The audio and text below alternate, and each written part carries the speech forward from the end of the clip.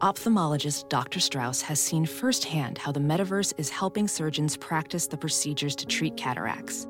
Cataracts are the primary cause of avoidable blindness. He works with a virtual reality training platform developed by Fundamental VR and Orbis International to help surgeons develop the muscle memory they need. The result? More confident, capable surgeons. And even more importantly, Patients who can see. explore more stories like Dr. Strauss's at meta.com/metaverseimpact. As you write your life story, you're far from finished. Are you looking to close the book on your job? Maybe turn a page in your career? Be continued at the Georgetown University School of Continuing Studies. Our professional master's degrees and certificates are designed to meet you where you are and take you where you want to go. At Georgetown SCS, the learning never stops, and neither do you. Write your next chapter. Be continued at scs.georgetown.edu/podcast. You gotta understand something here. This music is the glue of the world. It holds it all together. Without this, life would be meaningless.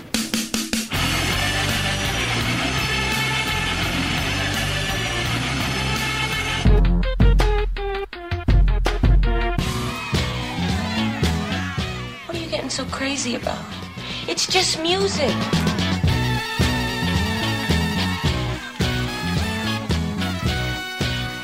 Welcome to Sound Opinions from Chicago Public Radio and American Public Media. I'm Jim DeRogatis, the pop music critic at the Chicago Sun-Times.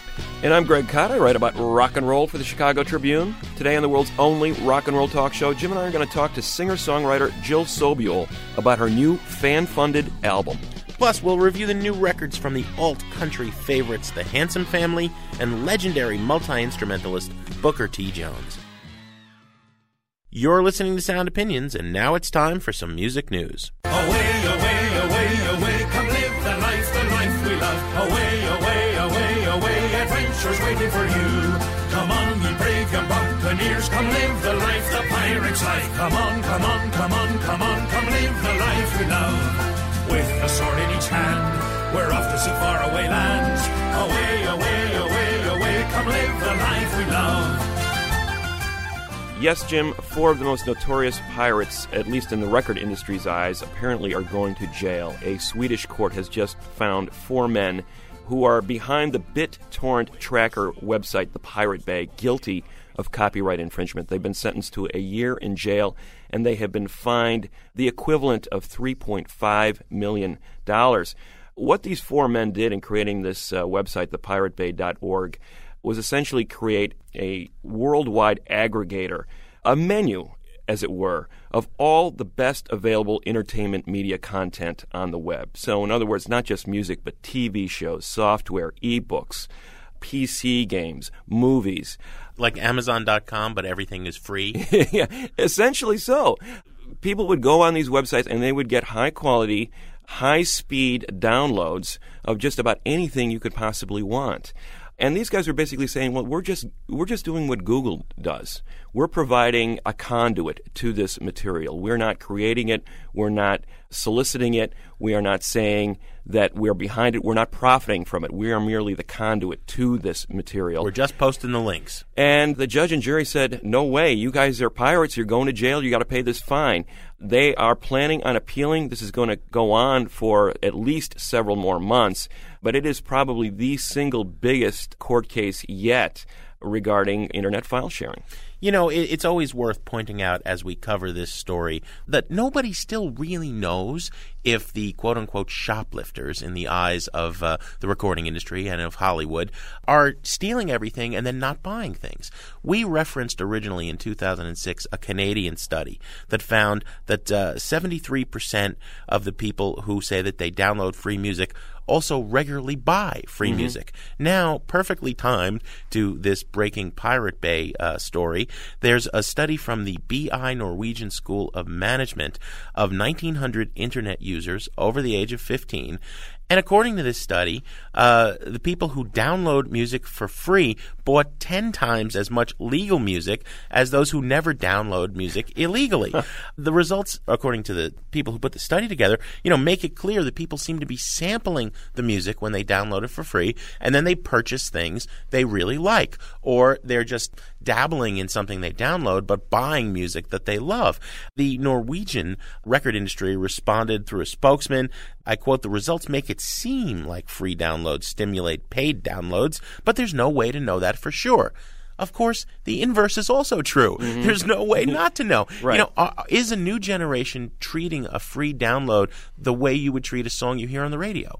Is this an appetizer for me to go out and purchase an album I really like? It is shocking to me that after what is now a 5 or 6 year intensive legal war against people downloading music for free, no one still really knows if these people are pure shoplifters or, if they're going into Target and stealing a lipstick but also spending $200 while they're there. That's just one thing that's getting in the way. When we go up to bed, you're just not good. It's such a shame. I look into your eyes. I want to get to know you. And then you make this noise and it's apparent it's all over. It's not fair and I think you're really mean. I think you're really mean. I think you're really mean. Oh, you're supposed to care that you never make me scream. You never make me scream. That's a little bit of Lily Allen from her second album, It's Not Me, It's You, which premiered through a exclusive stream on MySpace Music. Lily Allen, of course, will forever be associated with MySpace because it's what made her a star and got her first recording contract. A couple of months ago, a veteran of the major label recording industry came in to revamp MySpace Music as a joint venture with the big labels. The onus is now on MySpace to try to start making some money from all that music that is streaming for free. I mean, I've got to say, but I think you would agree, MySpace has become an invaluable tool. The fact that you can pretty much look for a page for any band in the universe and hear a couple of their full tracks for free. Absolutely. It is a great tool. I think when you're talking about a band that you've never heard of before, the go-to site is now MySpace. What are they all about? You'll go to that MySpace page, and you'll get a relatively high-quality stream of just about any band you can name. The problem is MySpace isn't making any money. Its revenue is estimated to be nearly 3 times Facebook's at about $585 million in 2008. But that's not enough for Rupert Murdoch, whose News Corp bought MySpace for $580 million in 2005, but has yet to eke out more than a meager profit. Of course, meager for Rupert is relative. Yeah. Facebook is on the rise. It has passed MySpace to become the number one networking site. But as you said, for bands, MySpace is still the place to go. What's MySpace want to do? It's overhauling its homepage to promote album releases and tours. And it's linking to spotlighted albums for purchase on Amazon, and they are getting a cut of anything that somebody buys from Amazon now at MySpace. The bigger plan for the long term is to begin selling ads, and MySpace is looking now at selling concert tickets and band merchandise while targeting songs, ringtones, and artists to people who would seem to be interested in them, using that social networking component of MySpace to figure out exactly what you ought to buy. Yeah. Well, what it is, it's turning into another record company, one of those 360 deals in action. It's gone from this free model, come and look at our stuff, find out about these bands, go to the band's website to purchase the stuff. Now it wants to become the beneficiary of all that attention and say, some of this money should be coming to us and the record companies who are backing some of this music. Well, and that's fine. If they're going to, stream the Lily Allen record, or U2 made a big deal out of streaming No Line on the Horizon on MySpace, and you think you're going to help U2 sell more U2 albums, fine. But it would be a shame to lose that component of MySpace as the free repository of any band in the world that just wants to put some songs up. I remember laying down, it was 1983, under the tree while listening to London Calling or something like that.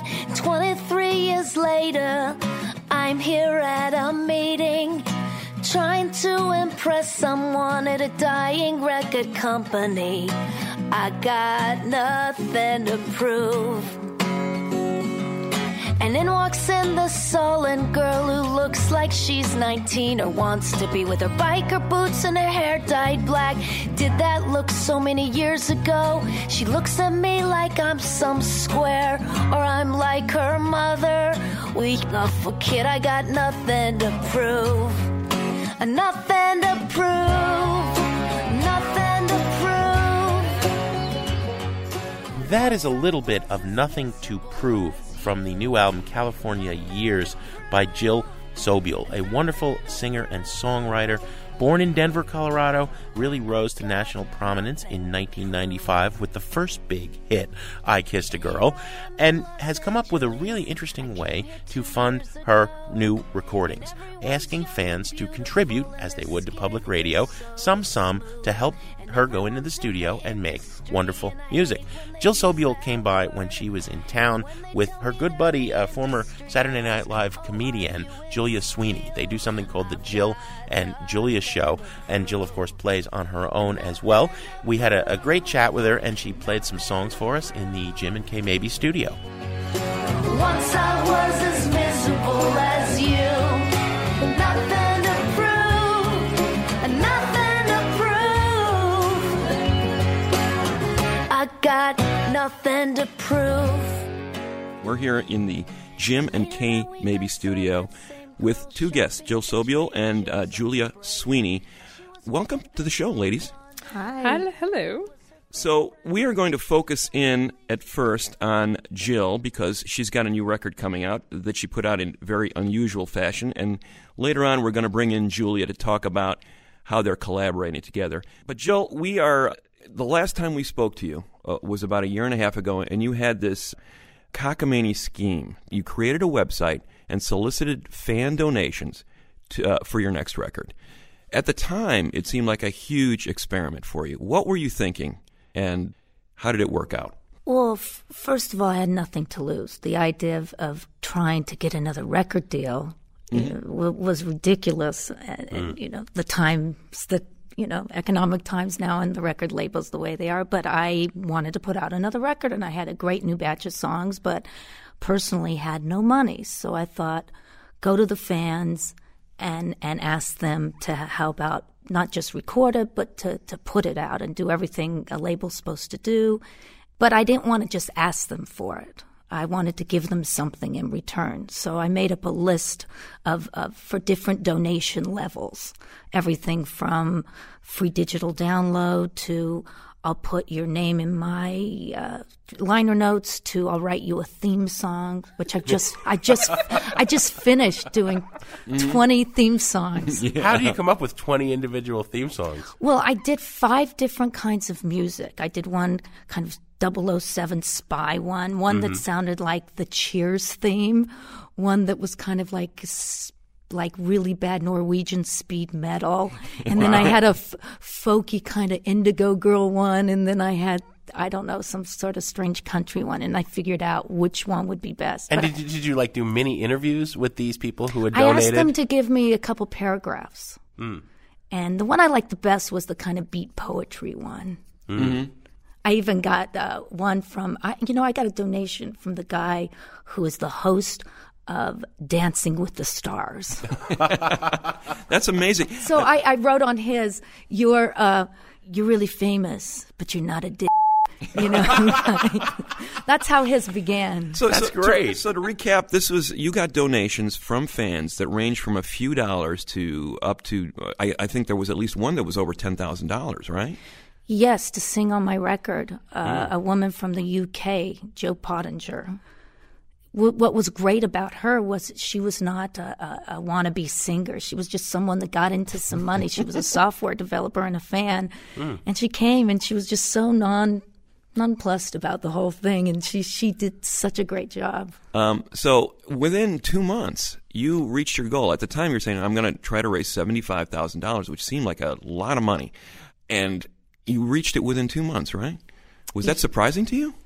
Yeah. To tell you the truth, I thought it could have been really humiliating and pathetic. It could have been my mom and some cousins and a few fans, and I would have decided to maybe do something else with my life. But it ended up being really wonderful, and also just to connect to the fans and to hear their responses and to keep the contact, not just have them give me the donation.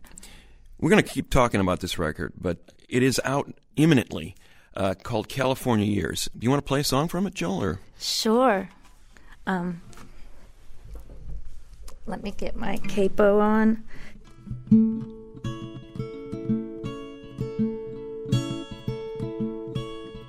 Went to the desert on a mission to have a vision or write a song. I left real early, I left my cell phone, I took the Prius, it gets good mileage, something's gonna happen to change my world.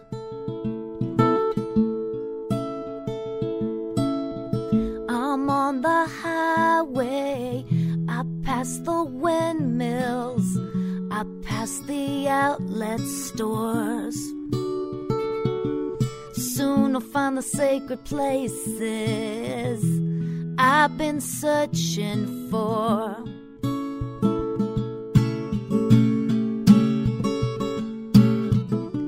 Wild horses, hawks circling, grandpa's son's inspiration.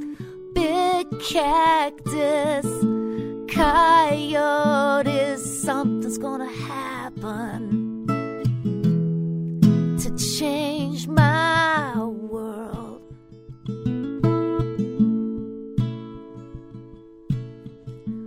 When I got there to the motel, it was different than on the website.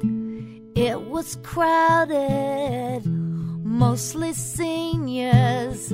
There was a ball band playing Bad Leroy Brown. So I went hiking, it was so barren, and it got too hot, so I turned around. Went to the main drag, I saw the statue of Sonny Bono, and he was smiling. Something's gonna happen to change my world.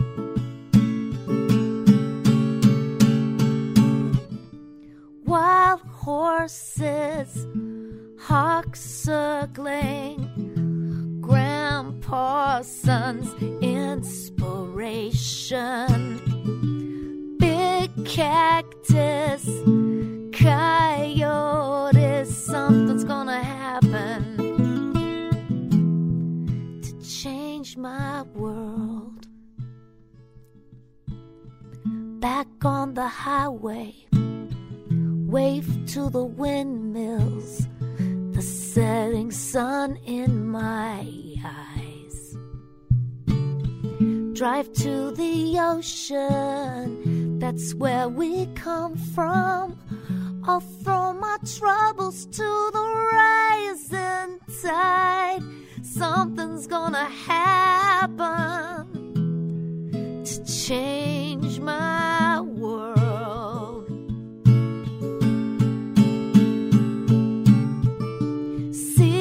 Seahorses, sharks circling, Brian Wilson, inspiration. Smart dolphins, waves crashing, something's gonna happen. I said something's gonna happen. I said something's gonna happen to change my world. That is Palm Springs by Jill Sobule, live on Sound Opinions. Coming up next on Sound Opinions from Chicago Public Radio and American Public Media, Greg and I continue our conversation with Jill, and later on, we review the new albums from musical legend Booker T. Jones and the alt-country duo, the Handsome Family. She shuts the door behind me, waits for me to get undressed. She asks if I need water, I can barely understand her. I think she asked me what I do, and I said that I'm a singer. She laughs and claps her hands, and then she begins, and she sings, I like to go to San Francisco. I like to go put flowers in my hair. I like to go to San Francisco. I like to meet some people there. She looks just like a sparrow, but she's strong just like a wrestler. She needs and pulls and climbs on top. It hurts, but I will try to take it. Ask her if she's ever been to San Francisco. She tells me. All alone in my head, empty glass by the bed. All the tears turn to stone and I feel so alone. Empty glass by the bed, you were cold, you were dead, and the room shrinking small. Welcome back to Sound Opinions from Chicago Public Radio and American Public Media. Greg and I continue our conversation with Jill Sobule, who is in town to perform the Jill and Julia show, something she does with comedian and writer Julia Sweeney, who hops into the discussion a little bit later. I asked Jill about how her new fan-funded record, California Years, didn't cut corners when it came to production.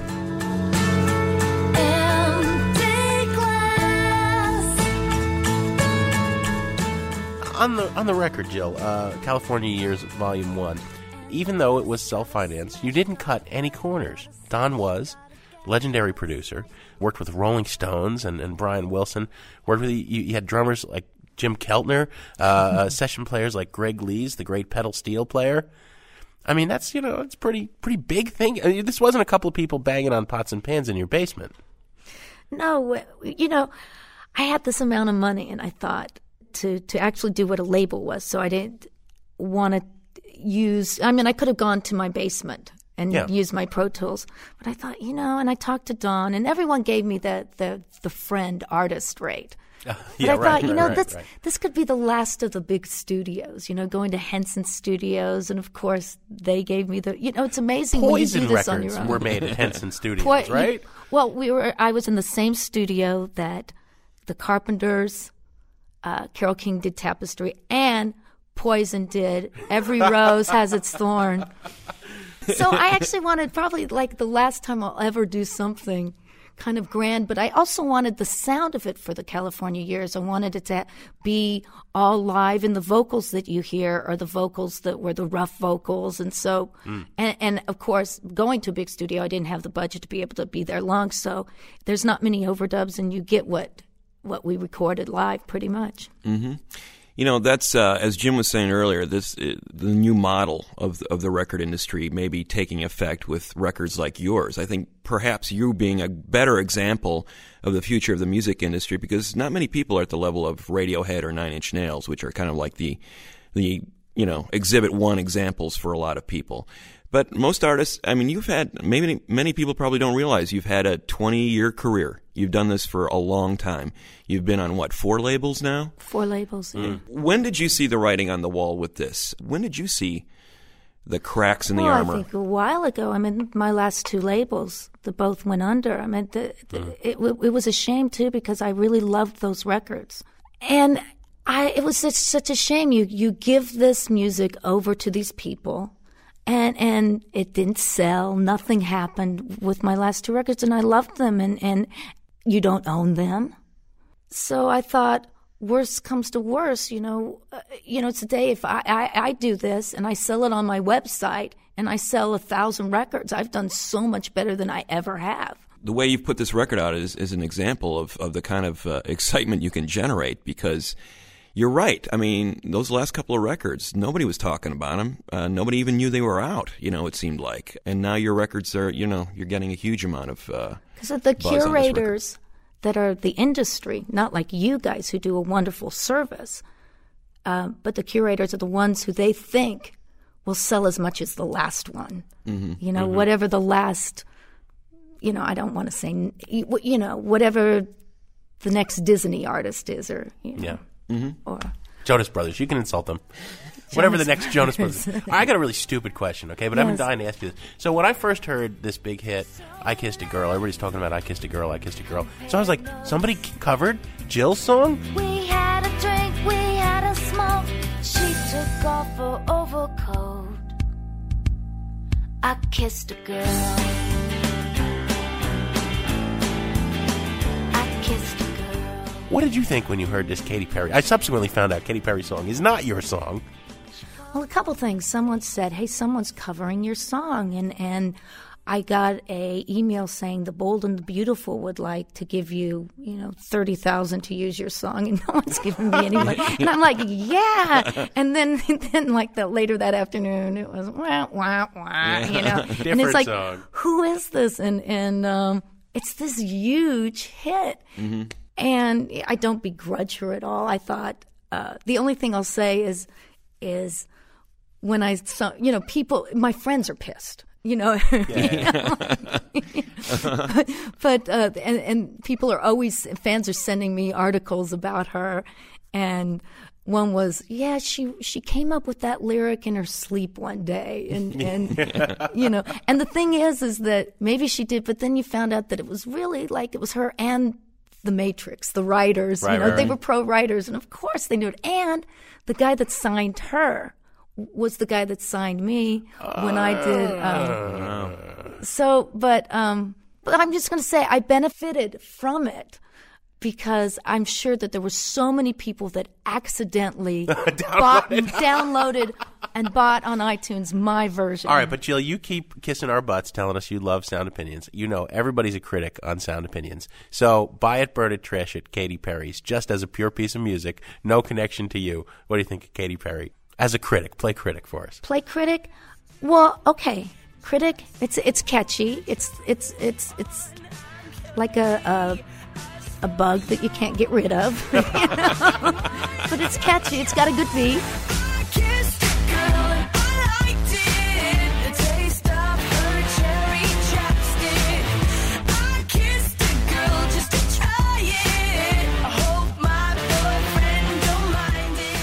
Some people will say, it was a lot different back in 95. There was no Ellen, there was no L word. Right. And it was really trying to figure out how to put that into a pop song. Yeah. And subversive in a way, where some people say that her version is how many hits can you get on your Facebook, it's more like a Girls Gone Wild kind of thing. So that's all I'm going to say, but it is like a bug. All right. You can't escape it. It's somewhere between a burn it and a trash it, I'd say. Being very diplomatic. I mean, Jill is still, now that you're in California, you have to sort of be somewhat diplomatic, I would imagine. Although I love this record. It's a great concept record. I hate to use that term on you, but there's a lot of songs here that sort of address the lifestyle. And Nothing to Prove, to my mind, is, the ultimate commentary on the record business. I just want to say, Nothing to Prove. I mean, I'm an actress and not a singer, but just the whole idea of being in meetings with executives who are so much younger than you and all the feelings that you have about them and how you're reinforcing your own sense of self-worth, and then you're also running into them at grocery stores later, and it's all wrapped up in this fantastic song. I mean, Nothing to Prove is just the best. Well, you know what? I'm taking her to every interview. I know it is. Oh, That's God, a heck of a roadie you have there. I'm telling you, that is like, what a setup. Julia just set up the song. Would you like to hear it? Oh, you have to hear it? Okay, now we have to hear it. I remember laying down, it was 1983, under the tree while listening to London Calling or something like that. 23 years later, I'm here at a meeting, trying to impress someone at a dying record company. I got nothing to prove. And in walks in this sullen girl that looks like she's 19 or wants to be, with her biker boots and her hair dyed black. Did that look so many years ago? She looks at me like I'm some square, or I'm like her mother. Well, you kid, I got nothing to prove. Nothing to prove. Nothing to prove. Once I was as miserable as you. Nothing to prove. Nothing to prove. I got nothing to prove. Here I am in Los Angeles. I came here 3 years ago, and everyone's young and beautiful, and their skin is so smooth. And everyone's in the industry, and I hate when they use that word. And when they tell me they're in the industry, I ask, oh, are you in steel? I got nothing to prove. Nothing to prove. Nothing to prove. Once I was as miserable as you. Nothing to prove. Nothing to prove. I got nothing to prove. And later that week I saw that same girl shopping at the Trader Joe's on La Brea. She was with a big bone blonde, and I wondered if it was her girlfriend. Surprisingly, she came up to me and smiled and said she loved our meeting. I might have judged her wrong, but usually I'm right. I got nothing to prove. Everybody, nothing to prove. Nothing to prove. Once I was as miserable as you. Nothing to prove. Nothing to prove. I got nothing to prove. That was Julia Sweeney on backing vocals. Yes. The roadie, Jill Sobule's roadie. She's my roadie today. Yes. But that's interesting. Let's bring Julia into the conversation. You've been doing some different kinds of shows. Yeah. The Jill and Julia show is one thing that you guys have been doing. What is that about? Is it half comedy, half music? Well, we're mutual fans of each other. We met each other at this conference, this TED conference in Monterey, and we both were very excited to meet each other. And then it turned out that we lived like 3 blocks away from each other in LA. And so we started doing these shows at Largo in LA, and we just started doing shows around. We've been everywhere doing it, and it's really lovely. It's like Jill sings. I mean, to me, I just feel like I have the best seat in the house on stage with Jill. But basically, I tell stories that I'm inspired to tell based on her songs. Sort of is how it has gone. Yes, and now we're doing it here in Chicago. It'll make you laugh. It'll make you cry. I don't know if people will cry. Well, there's been other things too, Jill. What was the Prozac and the Platypus? What is that project? Yeah, that was off Broadway. It was a musical. Someone asked me to, wonderful playwright, Elise Thorin, to put music to a really strange, kind of wonderful tale. Actually, the university here did 2 nights of it. I came down in Chicago. Yeah, which university? It was fantastic. At Northwestern or University of Chicago? Oh, University of Chicago. Wow. And it was so great to see. That's just the best title ever. I know Prozac it is. and the Platypus. Yeah, there's Prozac and the Platypus.com. People can hear the music and see the story. And But so you've been touring outside the box as well as recording outside the box. Are you going to do the big promotional tour behind this new album, California Years, though, with a band? Well, I hope to. Problem is that I don't have tour support, but I've been adopting bands in different towns. And New York, I play with this great band called the Madison Square Gardeners. Oh my God, they're so they cute. They played the last Jill and Julia We did the Jill and Julia show at the the City Winery. Oh, City Winery. God, that's a great they're place. a great Joe's band. Pub is great too, but it's they were so cute. So when we come back here to Chicago and do Jill and Julia, I'd like to find some musicians and adopt as a band. In New York, I'm playing next week next month, and there's a band. Do you know Ethel String Quartet? Oh, yeah, so good. And do you know? Have you heard of Sex Mob? Yes. Yeah, they said they would play with me. So I like playing with bands that are just bands already, and I think that'll be my new thing. So how about another song, Jill? What do you think? Yes. What kind of song would you like to sing? I have a vote. What? Wendell. Oh, Wendell, yeah. Okay. Great song. This- Wendell Lee. So this was really trying to find the first person who I did it with. And now everyone at a certain age, everyone, you can find them. But I had a hard time finding Wendell Lee. And then 5 hours later, I was on to all sorts of other people.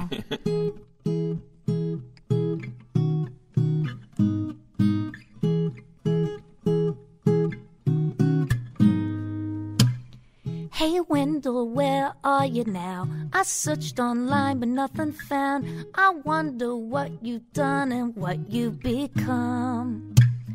Wendell, you were the first for me. We were both stoned at 17. After our date at the Denny's, we got it on. We got it on. It didn't last too long. Hey Robin, I typed in your name. Nothing came up, so I'm afraid I'll never know exactly why you broke up with me. But it turned out okay. Met someone else on that same day. Her name was Jenny, and I wrote her that song. It didn't last too long. And the list goes on. Some of the people that I went out with before I met you. These are some of the people that I thought would be the one. Oh.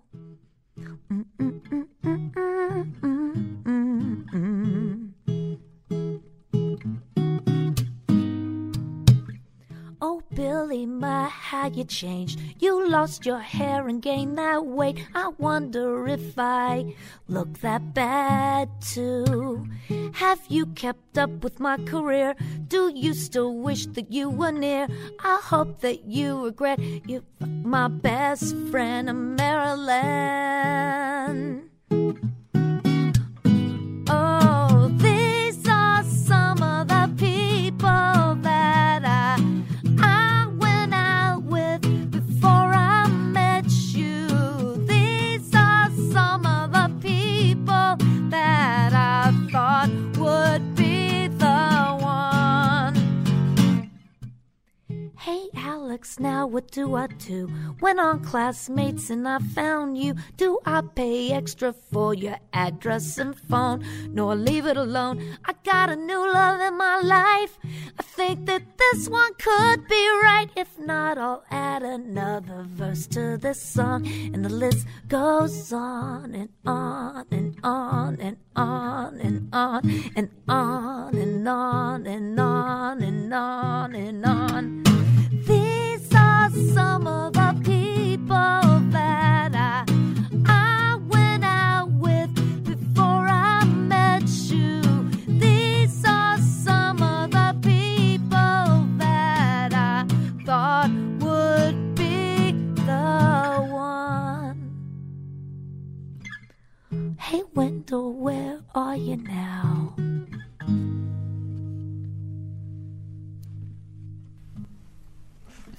Oh, Wendell Lee. Wendell Lee. God. Do you think if when this record comes out, maybe I'll find him? You know you're going to hear from him. Thank you, Jill Sobule, Julia Sweeney, for coming by Sound Opinions. It's a thrill. I love this show. Me too. Shake like the said it was bound to happen one day. To comment on our conversation with Jill Sobule or share any of your critical opinions, give us a call on our hotline, 888-859-1800, or send us an email at interact@soundopinions.org. We're going to be back in a minute on Sound Opinions from Chicago Public Radio and American Public Media with reviews of the new albums from the Handsome Family and Booker T. Jones. It was a good life. Tomorrow we could all be gone. When the Russian gangsters sell the bomb and the waves come roaring from the sea, 100-foot swells over take my hand, we'll swim into the promised land. It was a good life. It was a good, good life. It was a good life. It was a good, good life.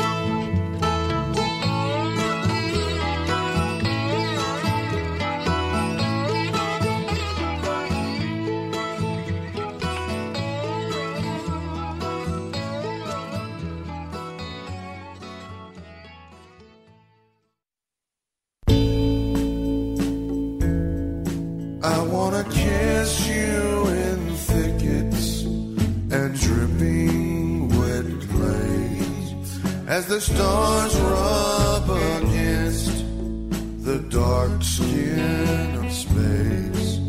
Every planet is turning and calling your name for hundreds of miles. The trees bend your way.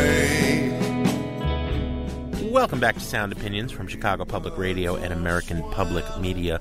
That's a tune called June Bugs from the new album by the Handsome Family, a group that you and I have been covering for quite some time, Greg, since they formed in 1993, vocalist and guitarist Brett Sparks and his wife, bassist and lyricist Rennie, here in Chicago. We haven't been able to call them Chicagoans for some time. They moved to New Mexico in 2001, and now they have their 9th album just coming out, Honeymoon.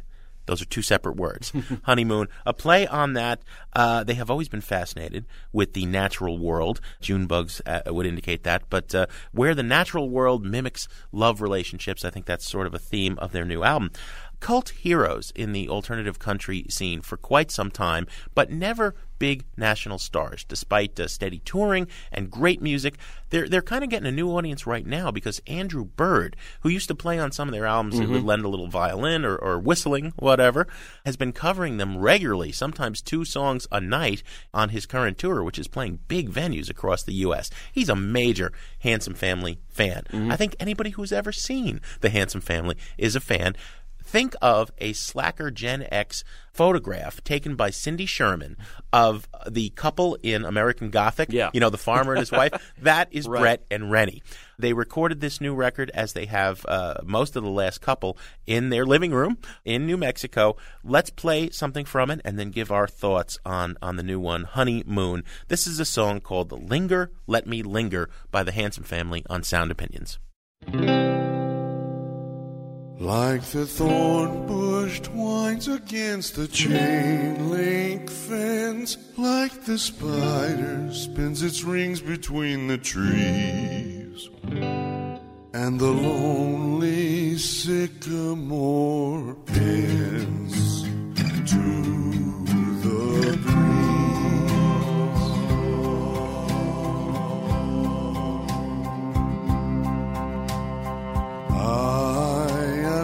Puddles in the street,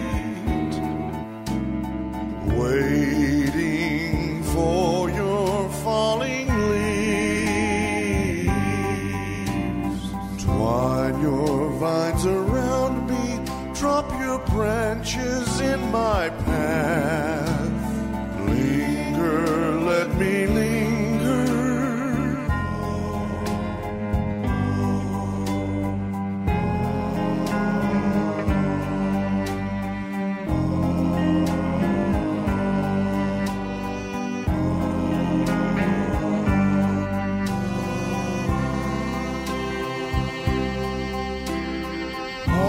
Drawn on a dusty window pane, a love note lying in the road, a car circling round a darkened street, a woman crying on the phone. Like the crickets in the spring, calling out from under stone.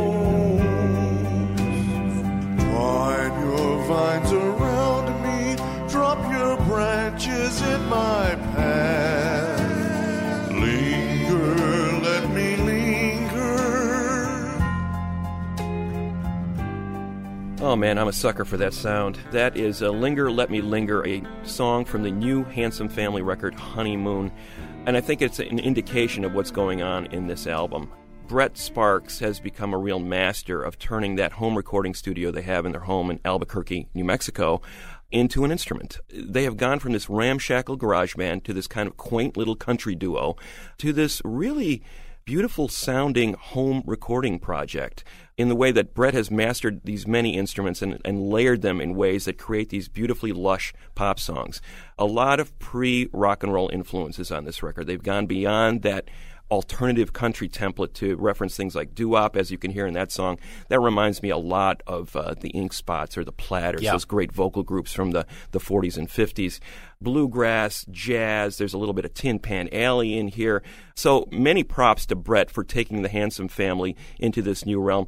But I think, again, the key to this band and what separates the Handsome Family from just about every other band working in this genre is the lyricist Rennie Sparks. I think she's right up there with Dylan, Leonard Cohen, Townes Van Zandt. I really, seriously am making that claim right now. People are sitting at home scratching their heads and saying, they just didn't say that some woman named Rennie Sparks, who I've never heard of, is on the level of Dylan or Leonard Cohen, did they? And yes, we're saying that. Yeah, and she, on this record, she's tackling maybe the toughest subject of them all, which is, the love song. I mean, how many love songs have been written in the last week, let alone the last 20 years?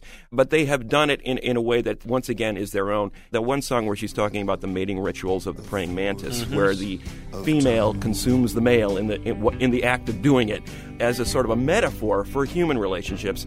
It's beautifully done. Darling, my darling, your snapping fangs don't scare me.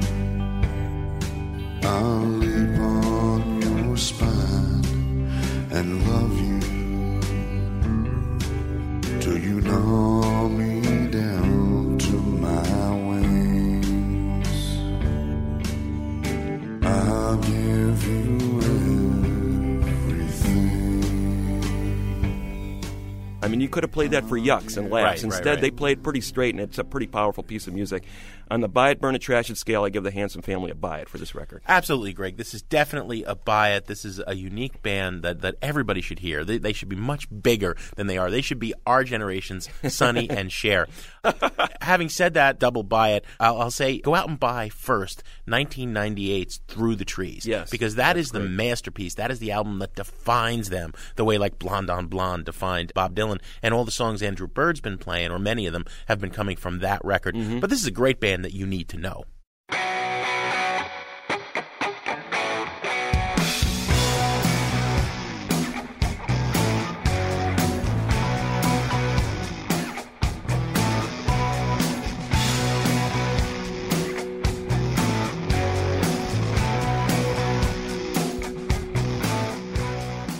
That is the distinctive Hammond B3 organ of Booker T. Jones, formerly of Booker T. and the MGs, the great Memphis soul group. He is back with a rare solo record called Potato Hole. As I mentioned, the backbone of the Memphis soul sound of the 60s put himself and the label on the map with a hit in 1962 called Green Onions, a great instrumental track that plays out across the closing credits for the movie American Graffiti, among other places. Backed up Otis Redding, Sam and Dave, every classic Memphis soul song of the 60s had some kind of input from Booker T. and the band Steve Cropper, Duck Dunn, Al Jackson. Many consider the greatest soul group of all time. When Bob Dylan did his 30th anniversary concert at Madison Square Garden, Booker T and the MGs were the backing group. When Neil Young went on tour in the 90s, he had these guys back him up, in addition to Crazy Horse on his various other tours. So they've been around. Booker T, at the same time, has had an estimable career as a solo artist and a producer in particular. He was the guy who basically put Bill Withers on the map with his production in the early 70s. He worked with Willie Nelson on that amazing Stardust album. As I mentioned, Neil Young, Bob Dylan, all in his Rolodex, all friends, all incredibly influenced by what Booker T did in the 60s and 70s. Now he's back with this record, and it is a bit of a departure. Everybody thinks of Booker T as the soul man. Here he's working with the Drive-By Truckers as his backing band, and Neil Young comes by to play some guitar. So it is a guitar-centric record for Booker T, a genuine departure for him. Let's hear a track from it before we review it. He does a cover of Outkast's Hey Ya, that big hit from 2003. Here's the Booker T. Jones touch on that particular track from the album Potato Hole on Sound Opinions.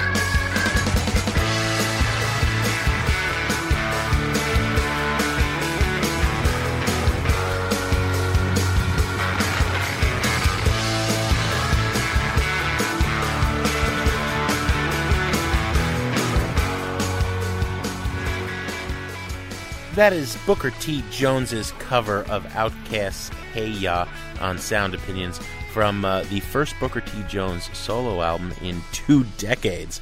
He hasn't been rushing to go into the studio and do this, although you and I talked to him at South by Southwest 3 years ago, did a long interview with him, and he was gearing up for this career resurgence. This is an album that's coming out on Anti/Epitaph Records, who have been masters in the last couple of years of bringing back people who deserve wider recognition, who don't have record deals elsewhere.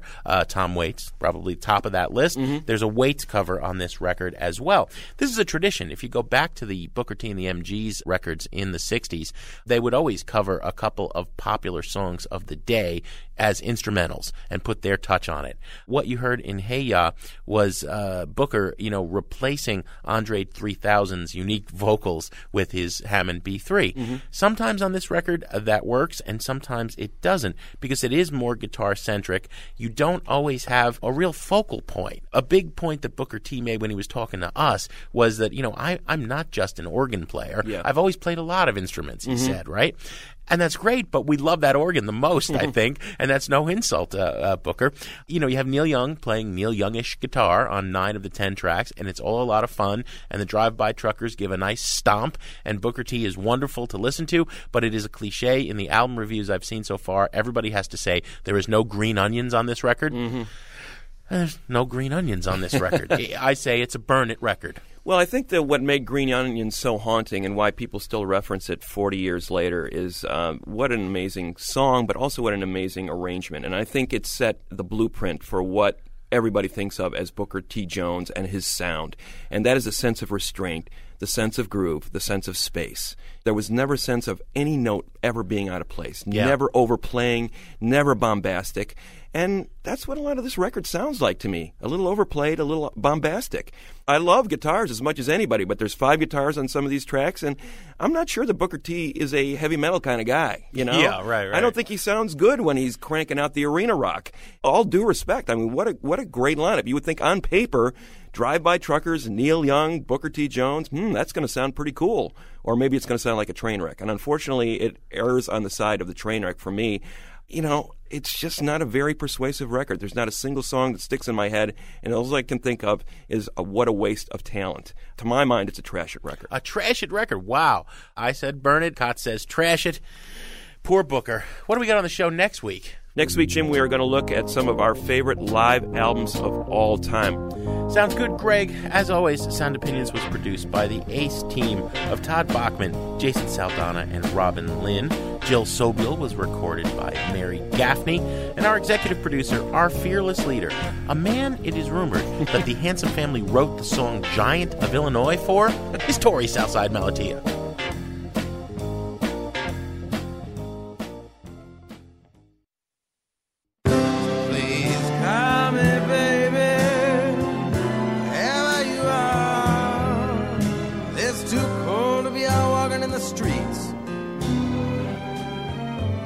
Sound Opinions, everyone's a critic. So give us a call on our hotline, 1-888-859-1800.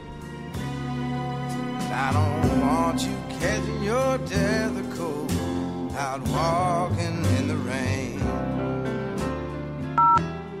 New messages. Hey guys, this is Alyssa from New York, New York. Listen to your show every week, and I'm a big fan. I'm calling today about your examination of the literary rock. I just wanted to say that I enjoyed your picks, and I thought you guys did a great job. But I was a little disappointed that you did not include any women. You include Patti Smith, but you include a cover of something that she did. You know, there's a lot of great women songwriters out there, and I would love it if you just picked one. Next time, give a little shout-out to the ladies. Thanks, guys. Bye. I know you don't like weak women, you get bored so quick. And you don't like strong women, cause they're hip to your tricks. It's been dirty for dirty down the line, but you know I come when you whistle and you're loving and kind. If you've got too many doubts, if there's no good reception for me, then tune me out, cause honey, who needs a stand? Hi, my name's Caitlin Goebel. I live in Colorado Springs, Colorado. It is April 17th at night. I am actually just pulling out of our local record store in Colorado Springs, Colorado.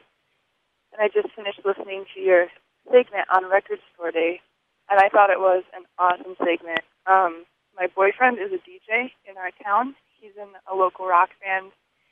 And tomorrow, as last year, his rock band will be playing at our record store. And it's just a great time all around. I think everybody I know always shops at our local record store. We don't even bother going to any chain stores or buying online because you can't get the help you need. One of my favorite bands I was given a demo for by a clerk at a record store 7 years ago, and it's been my favorite band ever since.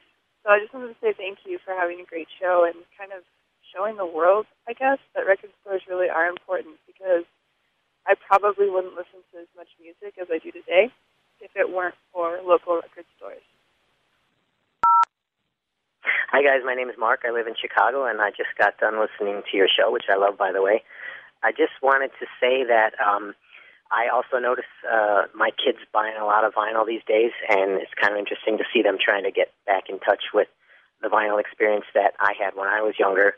And also tied into that is one of my first experiences here in Chicago was Wax Trax Records. I moved here to go to school from Indiana, and Chicago was a pretty scary place back then. I remember the first time I went to Wax Trax, I heard Money, the rendition by the Flying Lizards, and that sort of started me on a music buying journey, and Wax Trax sort of became the center of my universe for the next 4 years. Thanks again. Always great to hear your show. The best things in life are free, but you can give them to the birds and bees. I want money. That's what I want. That's what I want. That's what I want. Hi, this is Beth Ann from Oak Park, Illinois. I just wanted to say thank you for the great show today on the record stores. I am one of those old fogies that grew up in the 60s and did go to record stores and loved the vinyl. And those three guys are, should be paid anything they want because they are the last of a breed, and we're really glad to have them. Nice to know rock and roll is still alive. Thanks, guys. And one fine morning she turns on a New York station. She doesn't believe what she hears at all. Ooh, she started dancing to that fine music. You know life is saved by rock and roll. Yeah, rock and roll. No more messages. To give us your opinion on Sound Opinions, call our hotline, 1-888-859-1800. We'll be back next week with Sound Opinions from Chicago Public Radio and American Public Media.